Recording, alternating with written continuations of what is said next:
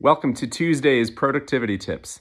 Today, I wanted to talk about something really important, and it doesn't involve learning how to be more productive by managing lists or anything like that. In fact, I want to talk about the number one way to be more productive. The number one way to be more productive is to work.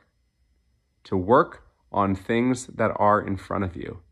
Often, the number one reason that people are not productive is because you write down a whole bunch of things to do, you get overwhelmed, so you just procrastinate and push it off.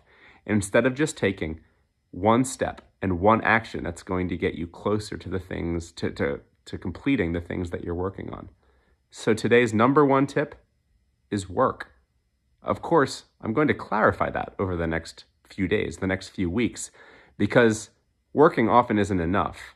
Often it's working on the right things. But the number one reason that I see people are not productive is because they're organizing themselves, but they're not actually working on the things that are in front of them. So be more productive by working. Work hard and get things done.